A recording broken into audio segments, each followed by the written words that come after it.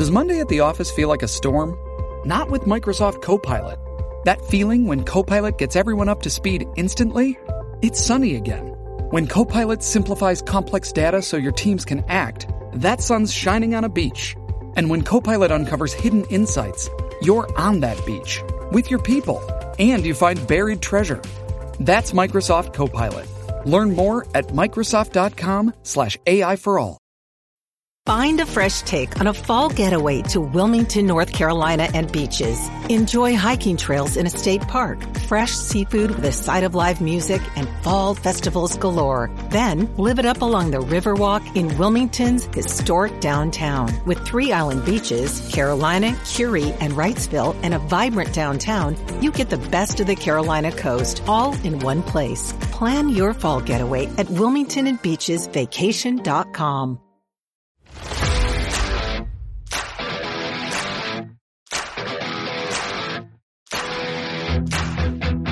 Hello and welcome to PFF Fantasy Football Podcast, quarterback edition. We are right here in the middle of August. I'm your host, Ian Harditz. Joining me, as always, the one, the only, Dwayne "The Rock" McFarland. Dwayne, happy Monday. Yeah, man, happy Monday. I haven't talked to Ian, and actually, we didn't talk live all weekend like we texted some. So yeah, I need some Ian this morning. Of course, I'm super excited about our guest, but I don't want to steal your thunder like I did with Evan last week, Ian. So I'll be quiet. We do have another guest. The tripod booth is back. The connoisseur of context, fake football meteorologist, a sharp football analysis, the Swami of Konami, Rich Hribar at Lord Reeves. Rich, thanks for coming on again, man. This is time number 3, I think. Great day to be great, brother. Yeah, it is a great day to be great. And listen, everyone's coming to Ohio this week. So, I'm going to see you guys. I'll see Dwayne for the first time. Last year at the Expo, someone thought I was Dwayne, and I talked to this person for like 5 minutes. It was pretty good. And, he's talking to me. He's like, oh, I like your work. I'm like, cool, man, thanks. That's too kind. And he's like, yeah, so how do you like working at Pro Football Focus? And I was like, oh, who does this guy think I am? And yeah, he was like, oh, you're Dwayne McFarland, right? And I was like, no, but Dwayne's pretty great. I wish he was here too. So we're going to see Dwayne this year in person. Big same. Yeah, and people will know now because Reeves, like, I've heard you're tall, right? I'm like, I don't know what tall. You're probably tall compared to me. I'm 5'9", so like they'll see us next to each other, and if you're like 6'3" or something, yeah, everyone in my family's tall except for me and like my uncle. Like everybody's like 6'1" plus. Yeah, the fantasy industry oddly has like a lot of tall dudes in it. It's like I don't consider myself tall, consider what we're around, but yeah, there's a lot of tall people in the fantasy space. Reeves, you saw the kids coming up the industry there last year, man. Like I consider myself a fairly big guy. I go to the gym a good amount. I saw some kids I don't want to fuck with up there, man. No, man. I mean, dude, Cody Carpentier and Zach Kruger were walking around like an 80s WWE tag team. Like, I was like, they were walking around next to each other. It was just a lot of shoulder. There was no necks at all. I was not getting involved. Listen, man, those are my boys. I was like, I'm making friends with these guys. Yeah, you better clarify that they are your boys now that you're gonna get yourself into some trouble. Gonna be turning around looking for me and Ian, and we're gonna be nowhere to be found. It's gonna be a very fun fantasy football expo up in Canton, Ohio this weekend for sure. Guys, we do got a little bit of work to do before this weekend. Again, Rich, thank you for coming on. And we just want to kind of go through all things at quarterback. Not going to go quarterback by quarterback. I think we've already kind of touched on that throughout the summer, our team previews and things like that. But want to get some takes on, who exactly we're targeting, what our general strategy is. And on that latter point, Rich, do you have a general strategy you've been kind of deploying at the quarterback position so far this draft season? So things have really kind of shifted at the quarterback position in recent times. I'd like to take some credit for it. I don't know how much I'm actually allowed to have, though, for it. But you look at last year, top 24 quarterbacks in ADP carried a R-squared, a correlation of 0.5826 to points per game after 0.495 the year before in 2020. So in other words, 58% and 50% of all fantasy output per game that quarterbacks scored the past years can just be traced back to ADP. Simple as that. For the previous 10 years from 2010 to 2019, it was just 21%. I mean, this is a massive, massive difference in draft accuracy. Either we've gotten really, really lucky or we've kind of cracked the code a little bit on what we're doing here. So just like some added context here from a weekly stance. top 12 quarterbacks in ADP, QB1s in ADP, they combine for 52% of all QB1 scoring weeks in the season. You say, oh, yeah, they make 52%, half of them. Yeah, it's fine. They accounted for 65% of all top 6 scoring weeks in the season, 79.6% of all top 3 scoring weeks this season, and 16 of the 18 weekly high scorers on the season were QB1s. The other 2 were Joe Burrow, who was QB13 in ADP, and Tyler Huntley, who had that magical game against the Packers. So things have really kind of shifted here into how to approach this. The days of late round quarterback and streaming a quarterback are a lot harder than they've ever been. So now I'm kind of like where I'm going to monitor the first tier of quarterbacks. I'm going to turn like late round quarterback into like late round quarterback 1.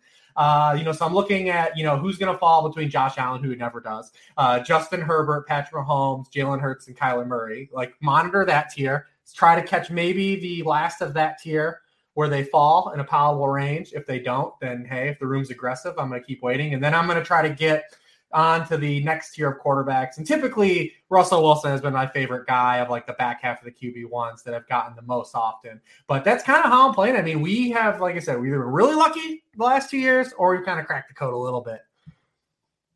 Yeah. So, Rich, just like specifically, looking at the other tiers, right, at the other positions, like, because I think that's the other thing that comes into play, like, at least for me, when I start looking at when would I consider pulling the trigger. And you've probably seen some of my stuff, my threads, just like, for me, it's been really big Kyler Murray in round 5 or 6, really big on Jalen Hurts in round 6.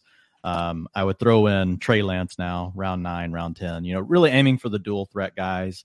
I did notice something, similar to what you were talking about. I kind of took it from a little bit of a different approach, but what I noticed was that the number 1 QB is outscoring the QB 12 by more, more and more over the last several years, right? The gap's growing, but the gap between QB 1 and QB 6 is not as large as we have more of the dual threat options. I think that's part of it. That doesn't answer all of it. Some of it is just, like a Tom Brady, right? Having a great passing season. Used to, like, that's what we had to count on, right? These outlier passing seasons. But now with these rushing floors, it seems like if you can just get one inside the top 6, maybe even top 7 this year, if it's Trey Lance, like, I'm really into that. But the other part of it really are the tier breaks. So it's like when I get to a spot in the draft and I start looking at the receivers that are available, right? I look at the tight ends that are available, the other positions, and that's kind of my trigger where I'm like, okay, I'm pivoting over to the quarterbacks here. Have you considered anything similar to that? And if so, like, what does that range look like for you where you would make the pivot? Yeah, and that's going to vary draft by draft, like you said, where those tiers go up. I mean, me and Ian are currently in an industry apex draft where like wide receivers are just always so like ridiculous in that league. So like the tiers completely alter. So if the room's going to let quarterback slide, you're allowed to let quarterback slide too with it. You've got to always kind of play the room, how it's going. One of the other things too that I think is really interesting in context, because we keep saying the last 2 years, right? Well, what's happened the last 2 years? Football has been played in the most unique climates it's ever been played in the last 2 years. And I'm curious to see if we have any type of, regression coming in that form in terms of 2022. I mean, we assume, fingers crossed, that COVID is going to have the lowest impact it's had in an NFL season for the past 3 years. This year, we'll see if that remains to be true. But other things that have really impacted things outside of the pandemic, that tie into it are, home field advantage 2 years ago and the splits that regressed last year. Also, offensive penalties are way down the past 2 years. Offensive holding has been called and sacks have been reduced the last years. It's the first time in a decade we've had quarterbacks with a sack rate below 6% in over a decade. And part of that too is, teams aren't blitzing as much anymore because everyone wants to play 2 high safeties. Everyone's tired of hearing that, but like that's still a thing. And you're going to see a lot more of that this year. NFL defense are just a lot more aggressive. So there's all these things that have like gotten cooked into these past 2 years that still have some volatility to them because we haven't really come out of this yet. Not even as people in society. So like the NFL hasn't come out of it yet too. I wrote an article on that earlier in the season. It's one of the things that I kind of just want to nerd it up a little bit. Because no one's really talked about like the pandemic's influence on fantasy football either, but it's totally has had a thumbprint on the past year's fantasy. Great points all around, Rich. And I did look at something where I know you had the top 24 quarterbacks showing how we're better than ever predicting those. Same exact thing, just exclusive to the top 12, like better than ever over these past 2 years. Will be very interesting to see how 23 and 24 comes along. We're actually in 2 drafts going up against each other right now. Rich also in Dr. Evan Porras' injury-prone invitational. Now, this is a super flex draft, and quarterbacks, okay, maybe we have a few different tier differences and running backs being pushed up in standard leagues, but standard half PPR, obviously not really impacting our quarterback, just how we're kind of valuing them. But Rich, obviously super flex changes things. You had the 101. You went Jonathan Taylor over Josh Allen as the 102. I was very happy to get Josh Allen in my lap. What made you go JT at first overall? And is that something that you consistently doing in super flex? I'm not gonna lie. I honestly forgot this was a 2 quarterback league. Dude, Rich, I feel bad now because I didn't know. Ian didn't tell me it was you earlier. He goes, "I got Josh Allen at the 102," and I said, "What moron lets you do that in a super flex?" Rich, I wasn't positive. Clue. I wasn't positive either. That's why I didn't pre-draft last night. I just wanted to double check. That's exactly what I did when he got on and said, hey, this thing starts in the morning. Make sure you pre-draft. I had the 101, and it was just a byproduct of me doing too many leagues at once and not really paying attention. It was 100% my fault. I'm gonna make this shit work though. I'm gonna make this work. But totally, honestly, man, just total brain flaps on my part. I totally forgot the settings. That's how it gets when you're in this many leagues. So, okay, had you known there was a super flex, the ones I've been in, Rich, because, I think sometimes if you're someone out there, you're joining your first 2 quarterback league, you get there like the 108 or 109. You're like, oh my God, I can still get this wide receiver or running back. More times than not, though, I like to get my 2 quarterbacks and then deal with the rest of the roster. Yeah, especially for all the reasons we just laid out. If that's something that's going to be static, I mean, it's just harder to get production out of the well the deeper you go. Yeah. So I'm going to definitely have some work to do the rest of this thing. At least I have Jonathan Taylor, I guess. I mean, I'm going to at least ride that wave. But yeah, if it was never bad to have JT. I mean, come on. If I would have been, cognizant of what was going on, I would have taken Josh Allen. Which leads us to our next point, everyone. Always make sure you check those league rules before you get going. All right, Rich. So, this morning when I did happen to get Josh Allen, it felt good because I really haven't gotten him on many teams at all this year. Dwayne had his recent fade list article where, he specifically says like, this is not relative to ADP. He just specifically hates these players personally, of course. And Josh Allen was, of course, on that. I kid. But have you found yourself like, even like in best ball land, Rich, like willing to pay up for Josh Allen? Because it's wild to me, like how we have this consensus like QB1, but at the same time, everyone I kind of talk to seems pretty willing to fade him in round 3. But my goodness, man, like if there's any quarterback out there, it's just going to blow up the position. We all kind of agree it's Josh. Yeah, still no, not really. I mean, as much as things have changed to shift towards, the front of quarterbacks being good, that's still hard to be the first guy in line. I mean, the last time the QB1 in ADP has finished even higher than the QB4 was 10 years ago. So the last time a QB1 was even the QB1 overall was Aaron Rodgers in 2011. Also, Josh Allen, he's got to go against the field again. I mean, the last time a quarterback was the QB1 overall in 3 straight years was Brett Favre in the mid-90s.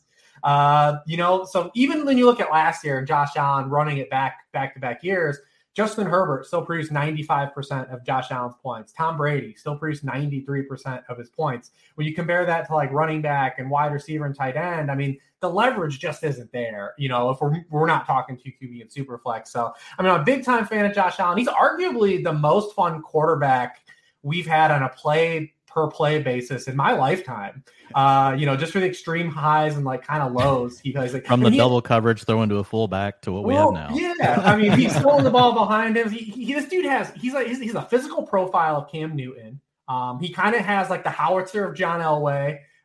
He's got improv skills like, old Fran Tarkenton videos, and he's got kind of like the YOLO decaf of Brett Favre. Like he just kind of has the whole package of like, it's just super fun. You don't know what's going to happen on a play-to-play basis. And I just can't take him at where he goes in fantasy drafts. So the biggest question I get on Josh Allen, Rich, because people know where I stand, but you know how they'll DM me and they're a bit like, where would you be willing to take Josh Allen? Like how far, like, does he have to fall? And so where I've done it, especially in best ball, is if I ever see him around past ADP and I'm trying to draft, 100 teams, like that's how I'm going to get my exposure to Josh Allen. Over in redraft, I thought about it a little bit more. Honestly, it would be further. I think it's probably more like 18 to almost 2 rounds past, which you're never going to get him there unless you're, to y'all's point, you're in an industry draft. Then you could probably get the draft Josh Allen.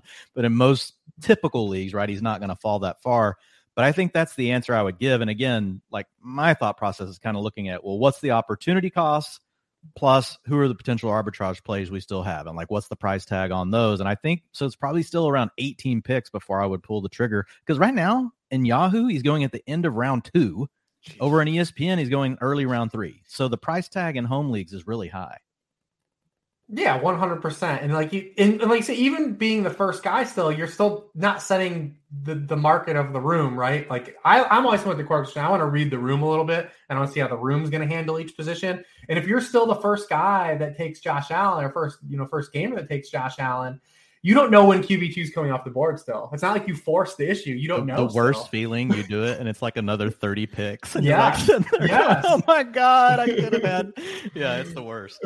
I love that Rich mentioned the Brett Favre being the last quarterback with 3 straight overall QB1 performances, because I'll do that same thing, Rich, for like, we start going, you go back 10 years and there's still like no one that's matched it. It's like, all right, here we go. Let's refill a cup of coffee. Let's go back 50 years and like see what's going on here. So Josh Allen repeating as fantasy's overall QB1. The last guy to do it 2 years in a row was Dante Culpepper in 03 and 04. Other all-time quarterbacks over the last 50 years to do it twice. So we have Allen, Culpepper, Dan Fouts, Roger Staubach, Kenny Anderson, the only 2 quarterbacks to do it 3 straight years in a row, Brett Favre, and right before him, Steve Young. So in a row. That's wild.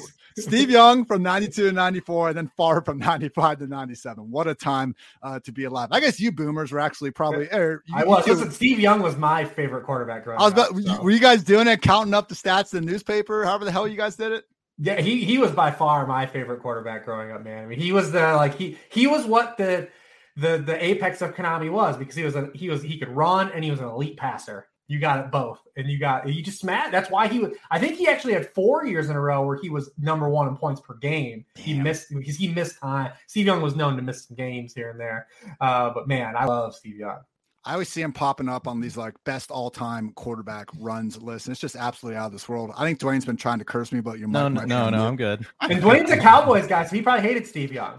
No, it's funny. Like my middle son Landry and I, named after Tom Landry, like we bonded around Steve Young because he loves playing Madden Ultimate Team. And back when I used to have a job that paid a lot, unlike fantasy football, like I would just buy a Madden Ultimate Team pack. I was buying my son's love, Rich. And I remember we pulled the golden, I don't know, that was golden ticket or whatever. And we got the Steve Young that year. I guess he had already been like an ultimate player, and then someone turned him into like the ultra version. And dude, we were just killing people with Steve Young. I mean, I liked the passing, he liked the rushing, and we would trade. We would go online and play matches, but we would trade the remote like after every, I'm old when I say remote, like the controller, damn it. We would trade, after every play. And of course he would immediately just go scrambling. They would have to have full on contain, and then they hand the controller back to the boomer, and you better have your passing game ready. You better have your pass defense ready, Rich. We are talking to Swami of Konami here, of course. So let's talk about the rest of these dual threats real quick, Rich. So we have Kyler, Lamar Jackson, Jalen Hurts, Trey Lance. We'll leave Fields out of it for the moment. Between Kyler, Lamar, Jalen, Trey Lance, each of them, maybe Lamar goes round 4 from time to time, but kind of seeing Lamar and Kyler usually rounds 5, 6, Hurts round 6, maybe round 7, Trey Lance, as Dwayne said before, maybe closer to round 9. How would you rank them all, also considering that cost? So factoring in cost, I have them Kyler. Kyler just has that kind of like we talked about Steve Young. Like he has the kind of the best of both worlds. If like you were to hit a ceiling in both areas, I mean, he could potentially throw for 5,000 yards, maybe rush for another 700, have like those 40 combined touchdowns or plus. So like I would have him first. I have Hurts second. Then I would have Lance and then Lamar. And I know that probably is maybe shock some people being the Swami of Konami and not really being in on Lamar. He's one of my least favorite quarterbacks at ADP though. Because when you look at Lamar, I mean, the surrounding talent still is a major question mark. I mean, it's very thin at the top. If anything happens to Mark Andrews or Rashad Bateman, like we're relying on a lot of guys. Then you look at the Ravens schedule. They have one of our worst projected passing schedules this season. I mean, he gets the Jets in week 1, which you love, but then the following month, he gets the Dolphins, the Patriots, the Bills, and the Bengals. Then he still has the Bucks, the Browns, and the Saints, even before his bye. Lamar, as a passer against top 10 passing defense in his career, averages just 6.1 yards per pass attempt. Last year it was just 5.3 yards. And, we have the 2019 version of Lamar in our heads. We're going to hold it in our heads for a long time because he can always reach that. But where has the ceiling been? He's been a floor quarterback since then. He just has 4 top 3 scoring weeks since 2019. He had 9 that season in 2019. So I look at his layout compared to Jalen Hurts, and everything that Jalen Hurts does is arguably the same, and the situation is just better. He's got a better offensive line. He's got better up and down pass catchers. He's got a better schedule. So, I mean, it's hard for me to not take, Hurts over Lamar, and Lamar always goes before him. So, he's not my least favorite quarterback in ADP, but, man, I'm not that into Lamar's ADP right now. Yeah, man, I love Kyler. Had him as the number 2 since like March. Ian has him as his number 2 as well. And like in a nutshell, what you just said, right? Talking about, I mean, I even said, look, if anyone could pass for 5,000 and rush for 1,000, I think the only person on the list is Kyler. Not saying, to your point, like, is he really going to hit both max outcomes right in each category? That it would be a crazy season, but it could happen. So just curious with you on Kyler, knowing, the way ADP works out, like where are you in drafts where you're typically like, okay, I got to take him here. I'm not letting him pass. And I know rooms are different. Let's just say typical drafts that, most people are going to play in. Yeah, I think once we get to like that wide receiver kind of like 36-ish to 40-ish range, I've already almost, by the time Kyler comes up, I have an anchor running back, or I have 2 running backs by then, so I'm not really cared. I'm not where Kyler goes, I'm not even looking at running backs really at that point anyways. It doesn't matter. So kind of it's just where the wide receiver position is dried up and where I've started, because if I'm going anchor, I might already have 4 or 5 wide receivers, and I feel really good. One might play for the Cardinals. I might feel even extra incentivized to grab him. And, if I've double tapped running back, you're someone that's tweeted about this a few times too. I mean, because, the archetypes of running backs that are available in rounds 2 and 3 this year, this is the first year in fantasy football I've been playing it. Those types of guys were never available in those rounds. So we've got a lot of fun ways to approach fantasy football from the start of draft. So typically it kind of goes, I'm looking mostly at where the wide receiver tiers are, because no matter what the format is, I'm not playing it. I don't know if anyone's still playing in just any flat standard leagues anymore. Mostly everyone's at least in half-point PPR. But so I'm actually looking to kind of see where like the wide receivers kind of hit that like firewall and die, like we kind of are in this Apex draft where Robert Woods is already off the board. I was going to say real quick, like give folks like just, it doesn't have to be all your names, but 1 or 2 names that kind of represent like from a receiver perspective, just to give people an idea, like what are those receiver names where you're saying pretty much pivoting to Kyler? Yeah, Hunter Renfrow, Christian Kirk, like those types of guys. Yeah. Like those types of guys. And that's not to dunk on it's not to dunk on those players. No. That's where, I'm looking to make that move. And that's kind of been like doing just a bunch of drafts with Dwayne. I think that's what's so valuable, like going through them. And so I always suggest to people, if you're trying to just get ready for your 1 or 2 drafts, just go spend like $5 or $10 at Underdog, because you're going to get a better, you're going to get better reps than if you just go in these mock draft lobbies that I think a lot of people tune out of more quickly than not, because you find these patches of players are like, yeah, we love the quarterbacks in rounds 5 or 6. The wide receivers or the running backs definitely aren't so great, and the wide receivers drop off. So that's when we're taking quarterbacks. And, Dwayne's done great work showing how basically no matter what build you have after the first 6 rounds, rounds 7 through 11, as long as you play your cards right, you should be able to fill a lot of the holes you still have there. So yeah, really about not reaching too early. And from that point, Rich, you talked about Lamar being someone that you're not buying much at cost. What do you say he is, him, Josh Allen? Is there maybe another top 12 quarterback at ADP you just haven't been getting much of at all? Because personally, Joe Burrow at QB8, I probably haven't been getting much of all of him, just because I don't see that big of a difference between Burrow and what someone like, Derek Carr, Kirk Cousins, like, okay, give me Joe Burrow for sure. But when I can get Kirk Cousins 40 picks later or so, I'm usually just taking that value.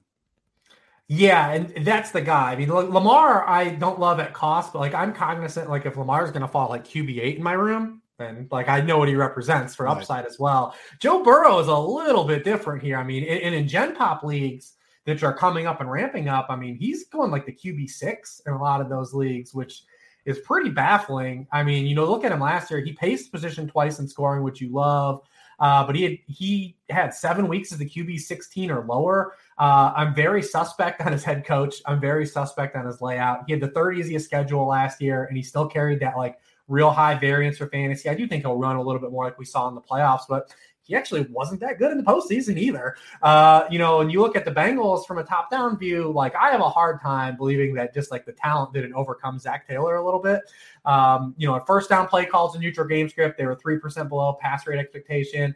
Burrow ended the year 16th in pass attempts on first down, despite being, 5th in completion rate on first down, 2nd in passing touchdown, 4th in yards per pass attempt. This is a team that is slow. They were 29th in the league at pace of play. They were 30th in pace of play in neutral game script. I mean, it's really kind of hard to like really love the approach that they had with all the talent they had. Maybe that was some of his ACL related.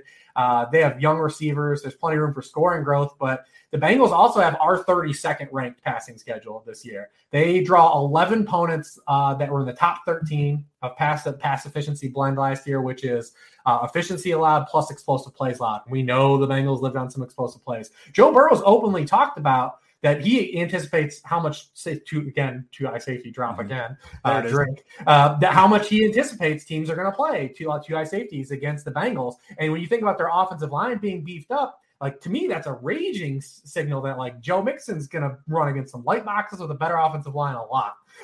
And I like that. And then you look at their layout, going back to their layout here, weeks 14 through 18, I know that's a pie in the sky view. The NFL is very fluid and things oscillate on a dime. But, I mean, in the fantasy playoff zone, the Bengals face the Browns, the Buccaneers, the Patriots, Bills, and the Ravens. I mean, that's as daunting as a close to a season like any team has. And Burrow last year, he faced just 6 top 10 pass defenses, 7.3 yards per pass attempt in those games, 236 passing yards per game in those games compared to 8.6 yards per pass attempt and 319 yards per pass a game otherwise. Not really getting a lot of rushing, even if he does run more. Like you said, I'm able to arbitrage Joe Burrow. Right. I am not worried about it. Maybe a Kirk Cousins, maybe a Derek Carr, maybe a Tua Tagovailoa. As much as I love Joe Burrow, he's super cool. He's got a lot of swag. He's from Cincinnati. Real tough, man. Real tough. Yeah, we talked about arbitrage plays for Burrow earlier this season, Ian. It was those exact names, Cousins, Carr. We were throwing those names out. Well, you look at him last year, man, arguably the most efficient quarterback in the league, and he was the QB 10 in fantasy points per game. Like, it's just tough when you have, to Rich's point, basically a 0 rushing floor. Like, unless you're Tom Brady and like just easily outpacing the league in terms of total pass attempts, like they're playing a different position. Yeah. Burrow has to throw 40 touchdowns. There's no way around it. If you're taking it QB6, he has to throw 40 touchdowns, which he can. He could, but you have to. So someone that has actually made a habit of throwing 40 touchdowns, 37 last year, 48 the year before, Aaron Rodgers. Guys, the QB 14 over Underdog Fantasy. Are we messing this up? Are we going to look back 2 months from now and just be like, what the hell were we doing ranking Aaron freaking Rodgers QB 14? Obviously, we don't have Devontae Adams, but it is Aaron Rodgers, guys. Like, Rich, have you found yourself, and again, I have him, I think 12th or 13th. So I'm not making a big stand against it, but Dwayne likes to look at players and be like, hey, are we going to look at this player eventually and just like, could it cost us, could he win your league for you? I'm not quite sure that's in Rodgers, I don't know if an overall QB1 season is range of outcomes, but he's still Aaron freaking Rodgers, Rich. How have you kind of dealt with the losing Devontae Adams from that offense and how big of an impact that will be for Aaron Rodgers? Because I believe I looked it up recently and hey, obviously Devontae is going to be replaced to some extent, but let's say we just take away every single touchdown pass Devontae Adams scored over the past 2 years. Rodgers would still be 9th in the NFL in total passing touchdowns. So it really might be one of these things where not trying to take any credit away from Devontae Adams, obviously, but maybe Aaron Rodgers can still be a top 10 fantasy quarterback without him. It's definitely possible. I think the room has it right. I think that the public has it right. I mean, obviously, we talked about how we valued the position, the archetype of the position that has infiltrated the top of ADP, and he just doesn't fit that mold. And, especially factoring in his age and how little he's run at this stage of his career, I mean, it's just hard for him to crack that tier. You even see with Brady. Brady led the league in every single passing stat you could think of, and look where he goes still, because everyone knows the dude doesn't run. So you have your margin for error is so thin. On one hand, Rodgers does have over 500 dropbacks the past 6 years without Davante Adams on the field, and his rate stats don't take a major hit, and some of them even look even better. He's played 10 full games without Adams, excluding regular season finales over that span. And in those games, you've seen a lot of the splits people use. He's had 22 fantasy points per game. He's had 6 QB1 scoring weeks. He's had just 1 week lower than QB15. The floor has been there for Aaron Rodgers, even without Davante Adams. But he has found it harder to access a ceiling without Davante Adams. He's had just 3 weeks higher than QB7 on that 10-game sample. And then, you factor in the sample of where you're losing Davante Adams. We see this all the time with Aaron Jones. It's not just you're missing Davante Adams for 2 weeks and you adjust for that opponent and you find a game plan that works. Like, this is going without Davante Adams now for the entire season. Yeah. It's not going to be different than just those games, right? When plugging 2 games worth of we don't have him, and we're going to use Aaron Jones more in the passing game.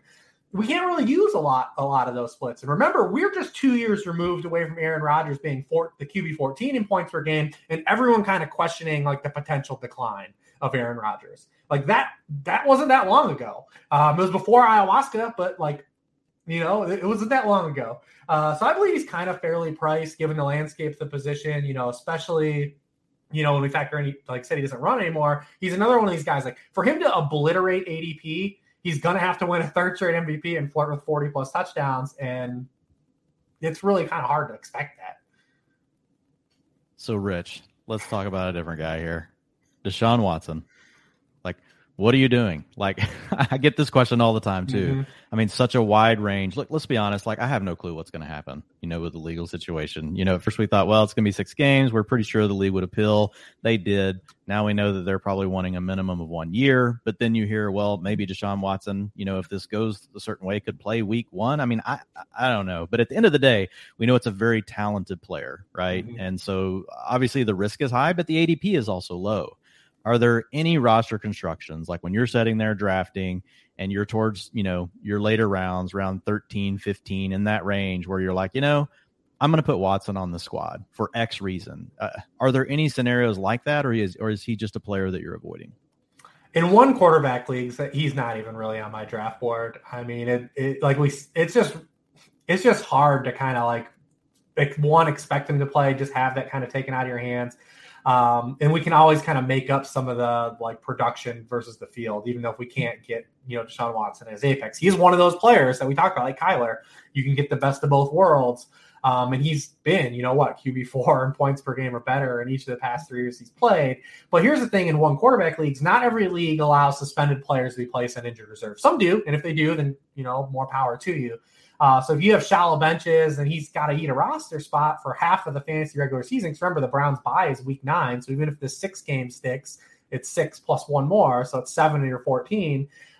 It's just kind of hard to punt a roster spot in those formats. It's just too valuable. The roster spot's too valuable. Now in 2 quarterback and super flex leagues, you can get a little cuter. And in best ball leagues, but we'll just remove that from there. But QB and Superflex, you can get a little cuter because you can insulate him with another QB you can to open up that platoon. He's going to make you want to reach to that QB3 a little earlier than you would, but it does give him a lot of more leverage in those types of leagues. So really, in one quarterback leagues, not really on my draft board. I'm just going to say that if he comes back and plays 10 games, the apex of Deshaun Watson's not going to bury me. That's not going to lose me fantasy leagues. Maybe in a 2 quarterback league, it will. But one quarterback leagues, I really can't see a scenario where I'm willing to put him on a roster because I value roster spots. Yeah, and real quick, so go ahead, Ian, go.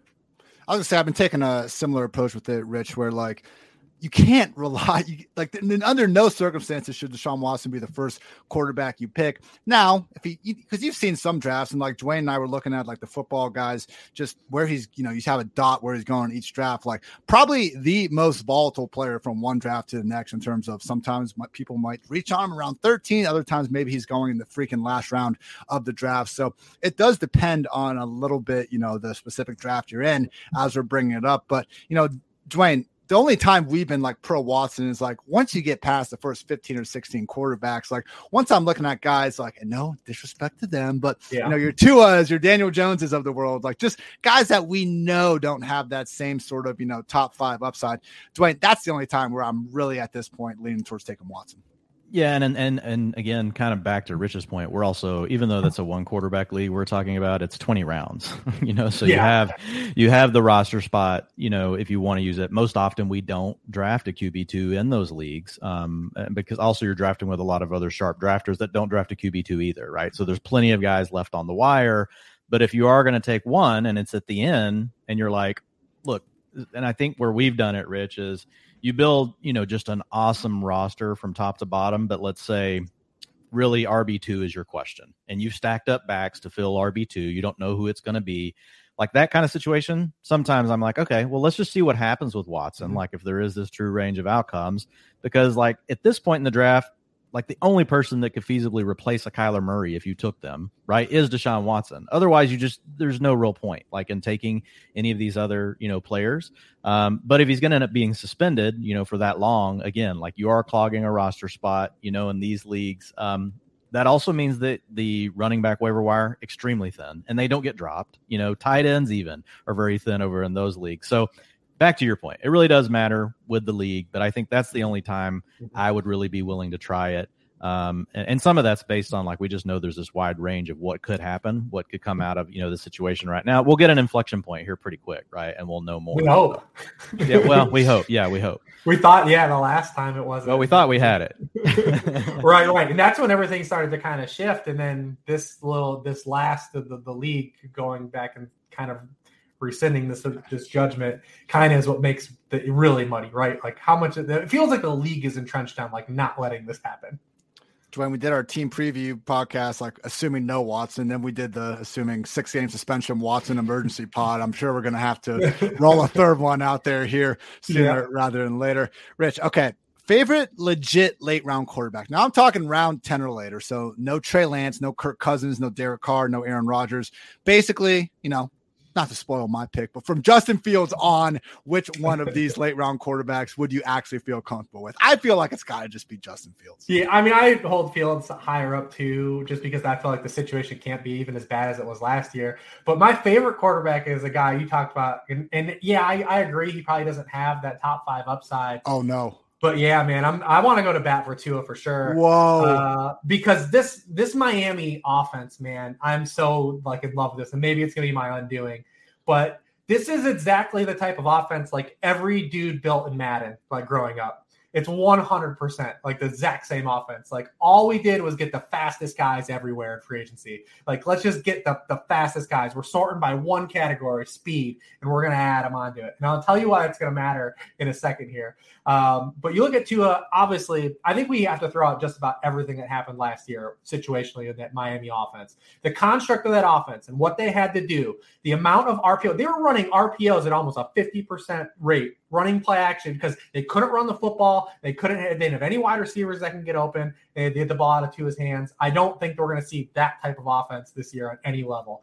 And Tua, like what we have seen translate to the NFL is something that does translate historically to the NFL, and that's accuracy. I mean, this guy, coming out of college, 99th percentile in career yards per pass attempt, 96th percentile in touchdown to interception ratio, 96th percentile in career completion rate. These things have been static to his NFL game. And then you look at the way this team's constructed under the offensive line upgrades, getting Terron Armstead and Connor Williams, getting all just speed backs in this wide zone scheme. And then you look at what he was forced to throw to with Devontae Parker, Mike Gesicki last year, and then just Jalen Waddle being forced into this tertiary low ADOT, near the line of scrimmage target. The Dolphins, the past 3 years, have ranked 31st, 32nd, and 29th in touchdowns scored outside the red zone the past 3 years. Look at these guys that they added. Tyreek Hill has scored 40 career touchdowns outside the red zone. That's the most in the NFL since he entered the league. The next highest player has 28. Chase Edmonds, 36% of his career touchdowns scored outside the red zone. Raheem Mostert, 50%. Cedric Wilson, 63%. I mean, this, no matter how you want to play it, like the Dolphins just have players that are going to create their own touchdowns, where Tua is not. And you still have Jalen Waddle getting now hopefully extended into a role that we saw that he can access, in college. So, I mean, I look at this offense. I mean, they look at the plethora of things they can do. They can put a fullback on the field and play bully ball, depending what set you come on. They can go in a 3-by-1 and play Mike Gesicki, Cedric Wilson, and Jalen Waddle one side and Tyreek Hill on ISO. They can do so many different things. This is the matter. If I was building an offense in 1 year free agency, I mean, the Dolphins kind of did a lot of things that I would want to do. And I think like people, what they can point back to, Rich, is like, we also see quarterbacks from this scheme occasionally just pop, right, and have a big year. We saw it with Matt Ryan when Kyle Shanahan was with, the Falcons, right, when he had Julio Jones and he had, Tevin Coleman was kind of the joker. They moved around. You had Devonta Freeman. I think, we've talked about this a couple times. Like, you don't know for sure what you're going to get, though, right? Mm-hmm. Because we've also seen a guy like Jimmy G get to play in an offense very similar, not quite as loaded as this one, but San Francisco has really good, surrounding talent. And he was never able to come through. But then we get these seasons like what we've seen in the past with Matt Ryan. Heck, you can even go back to Matt Schaub back in his day with the Texans, under the Shanahan kind of scheme when they had Andre Johnson, Kevin Walter. We're going way back. Owen Daniels, Arian Foster. Those names don't sound as good as these as much as we like those. So, I think those are some good points. When you look at, this offense, and I know we're talking about quarterbacks here, but I just have to ask you because, there's a lot of confusion, not confusion, but folks in the market, like just wondering, like, what do we do with, Tyreek Hill? What do we do with Jalen Waddle? Is your thought process on it like, look, Hill's still the number one. He deserves to be this round 2 pick. Or are you really more, okay, I just like the price tag of Waddle. I've been in a few drafts, man, in sharp drafts where he's slipping into the 5th round now. Mm-hmm. Like, when the trade first happened, he knocked down to the end of the 3rd. Then he kind of rounded into the 4th. And now he's towards the end of the 4th round in a lot of these, FFPC style type drafts and even making it into round 5. Any thoughts on those two? Yeah, at first I hated it because they were both kind of going as low wide receiver ones almost. And I was like, oh, this is a lot to ask. For one, like you said, we're putting a lot into his basket to prop both these guys up. And then we're also counting on the role change. I mean, we have this almost a similar situation with Devontae Smith, coming off of a really strong rookie season. And then they immediately bring in like a legit guy that has alpha qualities and has commanded targets in the NFL. The cool thing about Tyreek Hill is like, even when he doesn't get the ball, he impacts the play. That's what's so great about this offense too. And then adding a guy like Tyreek Hill.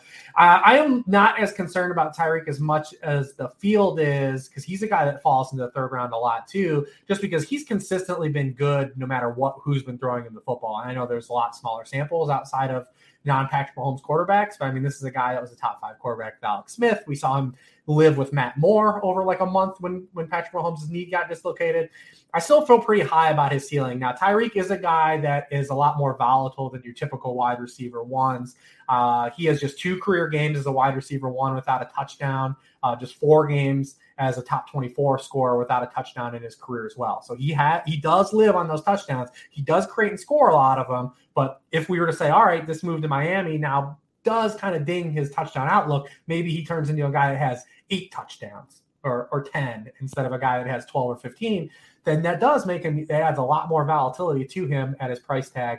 But now that Waddle has kind of fallen, I think his ADP is more than palatable right now to grab him as a cheap guy too and play it. Because like I said, I just believe that kind of like the construct of this offense is really going to work. And maybe that's going to be an undoing of my analysis this year. But like, this is the way I would build an offense if I was building an offense and I really want it to work. Jalen Waddle or Deontay Johnson? Oh, give me Waddle. Deontay's one of my least favorite players to draft. Dealing with a hip flexor now, Dwayne. Just came out.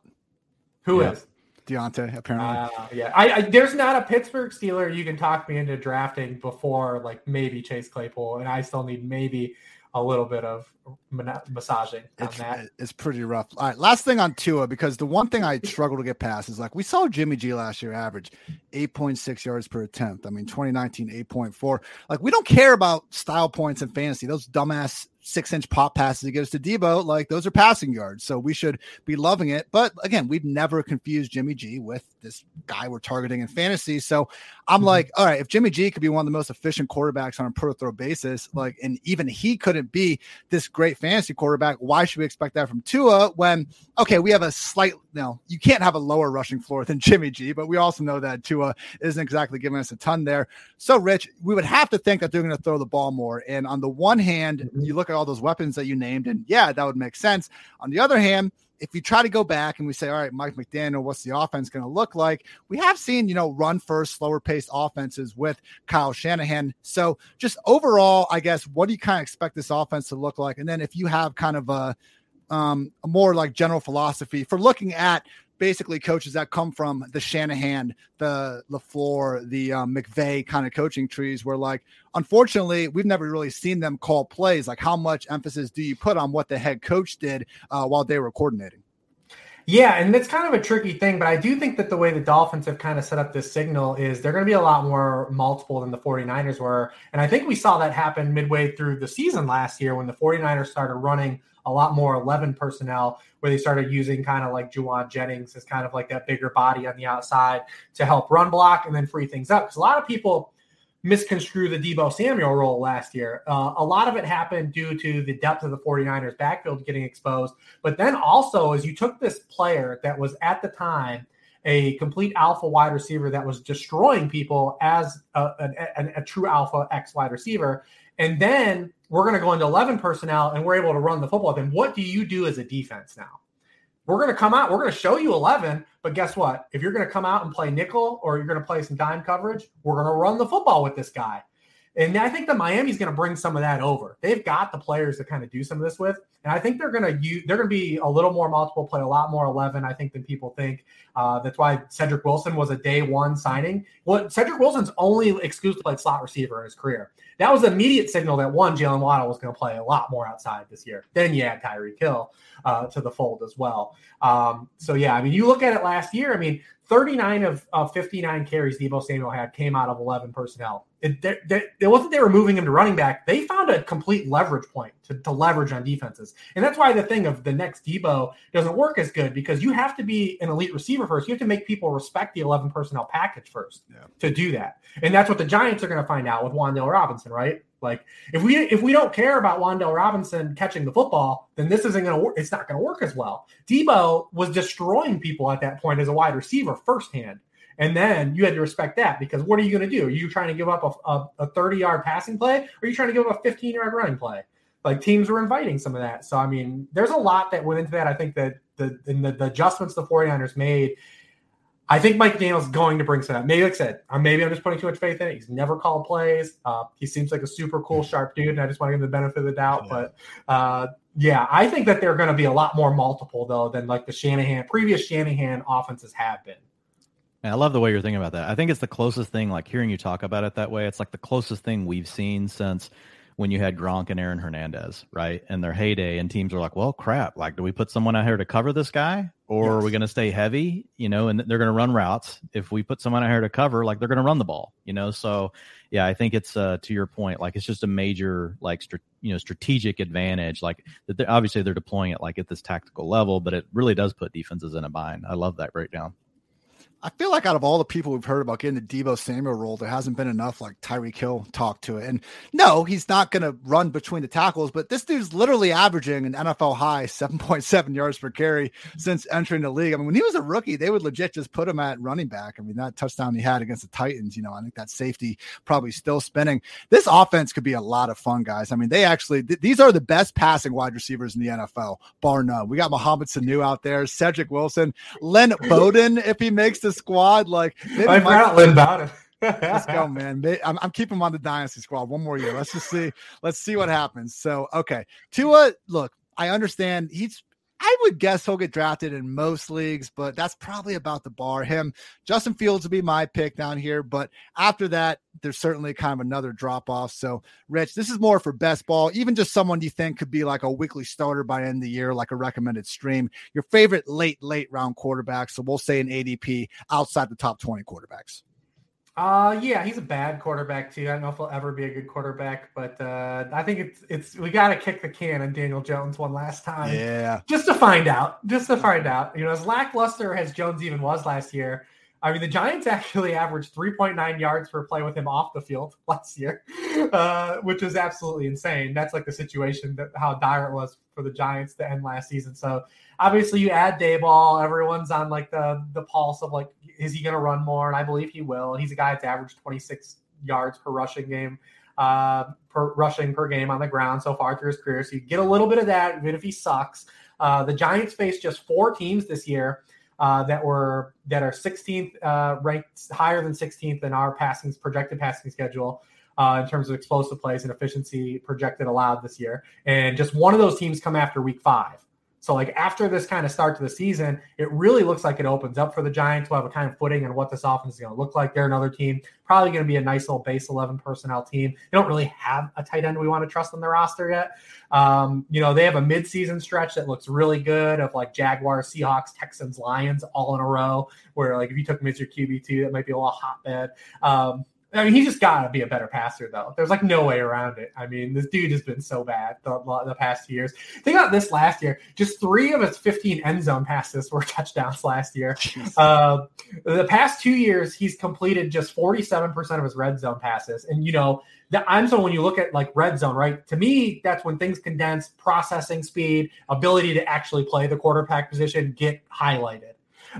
The only players that have a worse completion percentage than him in the red zone the past year, Sam Darnold, Gardner Minshew.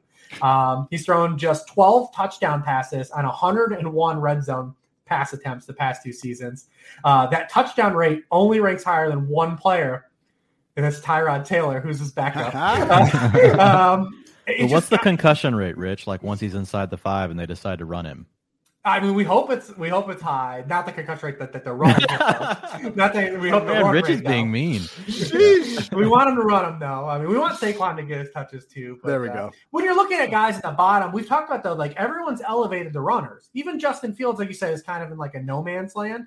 Like Daniel Jones is the one guy that can still run outside of Mariota, but we can't anticipate Mariota to start the whole year. That Daniel Jones is like the last guy to say like, all right, there's some rushing here. And if you were to run into some like a good passing season, like you've got something to work with at least. And look, I've seen the Mariota 40 time. He can do it. I saw the one game where Derek Carr got hurt after the first quarter and, Mariota was able to do his thing. Waller had the big game. Jones is way more of a willing runner, though. I mean, last year, Daniel Jones, 62 rush attempts in 11 games. I mean, Mariota's career high is 64. I mean, he was only hitting 60 back-to-back years with 15 games worth. So I like that call with Daniel Jones. And the Tyrod Taylor signing, man, that was the biggest tell for me that they're probably just going to run the wheels off there on Daniel Jones, see what can happen. We do know, I mean, just if you can balance out the box, take away the extra man with your quarterback in the run game, obviously going to help the efficiency. I'm not so sure either guy can take the same sort of beating Josh Allen has, but we'll see, man. Hey, Giants, we were talking with Evan Silva on this podcast last week, and it was just funny, man, because I asked Evan, like, when was the last time the Giants have actually made this many consecutive front office moves like didn't make you just shake your head necessarily? And Evan just kind of paused and was like, long time, man. It's been a minute there. So let's talk a couple more gross quarterbacks before we get out of here, Rich. Cut, stream, start are equivalent to kill, fuck, marry. Carson Wentz, Jared Goff, Baker Mayfield. I mean, we're cutting Baker. 59 career starts. He's been a QB1 scorer in just 16 of them. Remember, Baker was the QB5 in ADP, fellas, a couple years ago. That happened. We let that happen on our watch. I don't know who remembers it. Obviously, everyone that drafted him. Odell was a top 5 wide receiver. Oh. Yeah, I mean, he had just set the rookie passing touchdown record coming off of it. Yeah, it was looking all right. And look where we are now. But, I mean, Baker just doesn't run enough. He's in a situation where his head coach could be the first head coach fired in season. We might see Matt Corral at some point play if that happens, but who knows? I guess if we're gonna, what's the Mary element to this, stream or start? I guess, right? So start. Yeah. I guess start would be you default me into Jared Goff. I guess low marital bar status here. We'll just bank on the playmakers. DeAndre Swift, Amon-Ra, Hawkinson, the conglomerate of Jameson Williams and DJ Shark. Enough top and the good offensive line. Well, at least say that. I mean, there's not a lot of upside here, but we got at least the floor to work with in QB2 formats. Yeah. And then, Carson Wentz is the complete fuck quarterback, because you don't know what you're gonna get, man. He's hair on fire. He's almost like he's just not as fun as Ryan Fitzpatrick, but he's like that. That's how he plays. He gives you a little bit of rushing. He might try to run over a guy sometimes. Might run into a game that's useful, and also have a 4-game stretch where you're like, this is the worst quarterback I've ever seen play. So I guess that's how we'll roll it out with those guys. Would you agree though, Rich? And I think that those rankings are fine, but when I'm drafting on underdog, like I see Tua at QB 17 going pick 134, like Wentz is going 70 picks later. I just feel like if you need if you drafted a top 6 QB and you only need one more, or you're trying to get your third quarterback, I think we might be overestimating our ability to, discern these terrible QBs, maybe a little bit. Like guys like Wentz, Goff, and I put them next to each other for a reason. They're QBs 26 through 28 underdog, but even Baker, man, we've seen each of these guys have a lot more success in the NFL, albeit a couple years ago for several of them, than a lot of these other youngster quarterbacks going ahead of them. Yeah, I mean, listen, at least I can at least be talked into like Wentz, the YOLO status of Wentz. I can at least hear that side of it versus kind of the non-upside of it. That's why we're fucking and not married. Although Dwayne, I'm pretty sure at the beginning of the offseason we were going over this. Your answer, which made sense, was pretty much like, well, I've seen the other guys suck for a less amount of time. So yeah, sometimes you just got to go with who sucked less. I mean. All right, Rich, 2 more questions for you. Second to last one. Do you ever sit down at night and just ponder what life might be like if Drew Lock winds up being really good? You sent this, and I actually didn't think you were going to ask it. So I was like, wow, you two are typical there, No, I haven't. I think that the play last year where Drew Lock came in and did like the fake pitch against the Bengals and fumbled and had the run, that was like Drew Lock. Like that was it. That was. But then he chased the guy down. It was, yeah. He almost got the ball back. You love the fight. You love the fight from Drew Lock. You almost pulled the Mo Claret. Go get the ball back. Oh my gosh. But listen, I'm not going to entertain any. Like these guys aren't going to start both. Neither one of those guys is going to start the entire season. Whoever wins the battle there.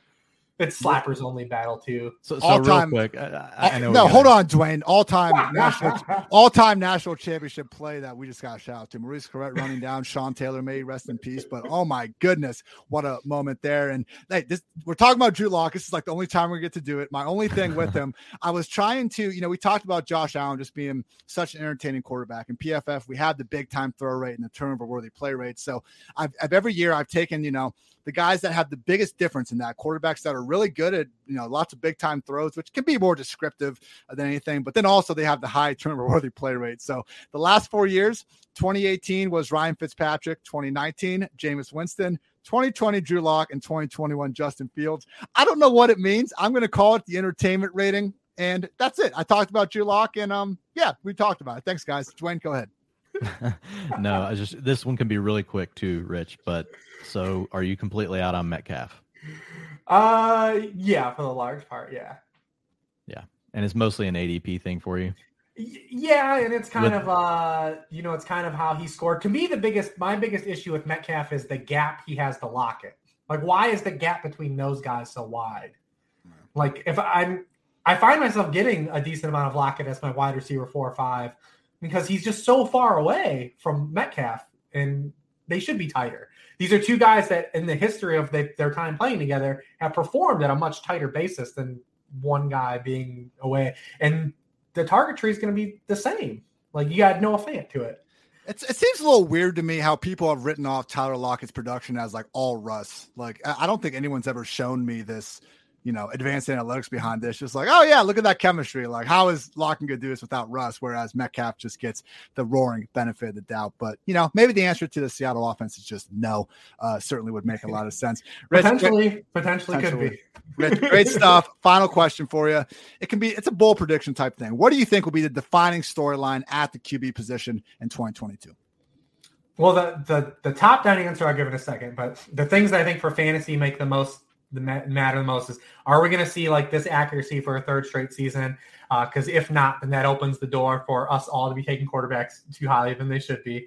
And then secondly, why aren't all quarterbacks 2 quarterback leagues? Look at the wealth of names we covered here on the show already. This is the only position that has viable, useful NFL players that get thrown aside because they just don't fit in 1 quarterback leagues because of the way it's played. Guys like Carr and Tua and Kirk Cousins and Fields. Like everyone should be playing 2 quarterback leagues now.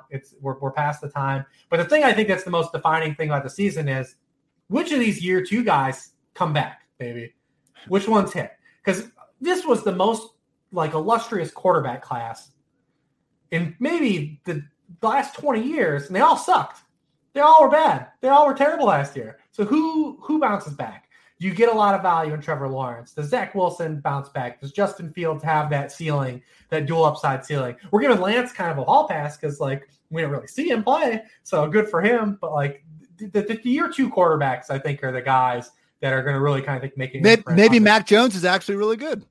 Oh, I think he is he's a really good real life quarterback. I don't know how much it's going to matter for fantasy, but yeah, absolutely. I think year 2 quarterbacks, though, I think all of those guys have a lot more upside still cooked in to their range of outcomes than they get credit for. Rich, fantastic stuff. People can find you over at Sharp Football Analysis. You guys just had your preseason draft guide, I believe, come out. Of course, follow you at Lord Reeves. Anything else you want to get off your chest, my friend? No, listen, that was the gauntlet. I look forward to seeing you guys in Canton. Everything's at Sharp Football Analysis. I have like 50 free articles. You can read all my thoughts on that. Got a bunch of stuff for subscribers as we're approaching draft season. So listen, I'm ready, man. I'm an in-season fantasy analyst. I can't wait to recalibrate. Can't wait to get both of you guys to come on my show in season. Can't wait to be talking about, all the usage that Dwayne's going to be talking about so we can recalibrate all these things. So listen, namaste for having me on, and good luck, everybody, the rest of summer. Absolutely, brother. Appreciate you. Dwayne, final words? Yeah, man, just appreciate having Rich on. Always one of the best. I do have to ask Rich, because people ask me this, but I think you're like 10x me. How much of this is just memorize these stats versus how you have to read?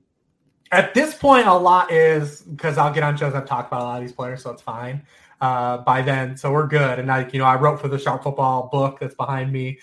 So we've done a lot and written. Still retaining it though. It's impressive. So you're probably like 80% of it. You just know. Yeah, a good amount. Some we go back to. We're going like real deep in the streets on stats to make sure you get the accuracy on the stats. But a lot of these takes we've dropped already. So, well, man, yeah. Again, appreciate you. I'm looking forward to even next week. I will do the first utilization report next week. Yeah, we'll just do it on starters. I'm not trying to break my back out of week 1 preseason, but yeah. God, could you imagine that? Just here's the third string you like. Every single. I would cry. Might just lose listeners at that point. But Rich, great stuff. Kings stay kings as always. For Rich, for Dwayne, I'm Ian. Thanks as always for tuning in to PFF Fantasy Football Podcast. Until next time, take care, everybody.